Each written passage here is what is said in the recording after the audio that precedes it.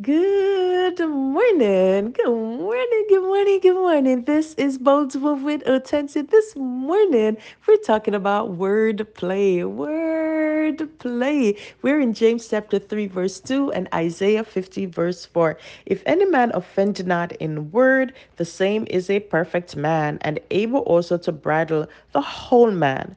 The Lord has given me the tongue of the learned that I should know how to speak a word in season to him that is weary. He wakeneth morning by morning, he wakeneth my ear to hear as the learned.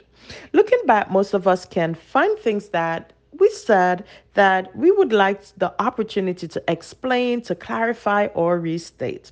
One of the proverbs growing up that we may have heard was that words cannot hurt me. Now, one would realize that maybe the person who put together this proverb was trying to rise above words that was placed on them.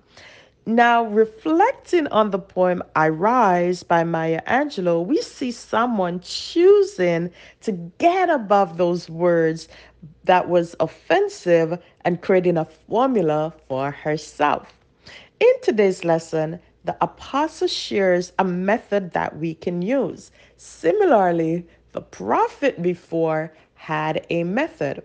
Now, we talk about not offending in word. We realize that the apostle did not say, do not correct, but rather do not offend. Jesus told us that offense would come, but the one through which it comes will be sorry. Throughout his ministry, he had to address words that were spoken by religious authorities, but they were actually laced with personal agenda. So, how can we turn this around? It is through the refiner's fire. James speak about the tongue as also being like a fire that, it burns through things so quickly. And so we look to the one who refines by fire to purify our tongue. It is our hope. Isaiah was in the temple when he asked the Lord, touch my lips, because my lips are unclean. And so he recognized that although he was willing to do the job, he could not do it on his own and he could not do it the way that he spoke, right? Because sometimes he himself would come through with that message when that is not what needed to be said. Later on, we see him explaining how he was able to do this. And we sometimes get stuck on the coals, taking the coals from the fire, touching my lips.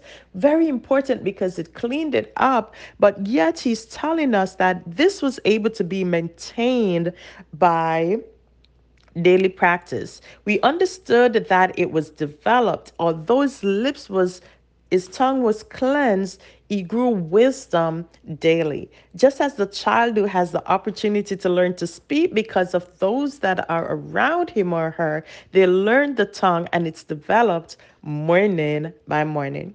The purpose of this is to build up, to speak a word in a season to the weary. It's not just for ourselves, but it's also for others. As we move through today, there are many things that we can look back and we can desire to fix, and especially the words that we spoke. Sometimes we spoke in ignorance based on our own experiences, and we look and we saw the pieces, but we did not understand the whole. And so, out of the abundance of the heart, the mouth speaks.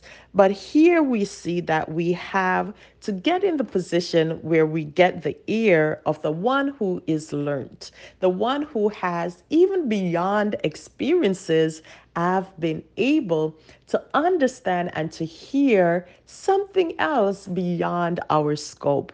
And so, with that, we're able to control the small member that is a part of our body, keep it in check, and so that we can keep our entire man in line. With that, I encourage us today, press good today.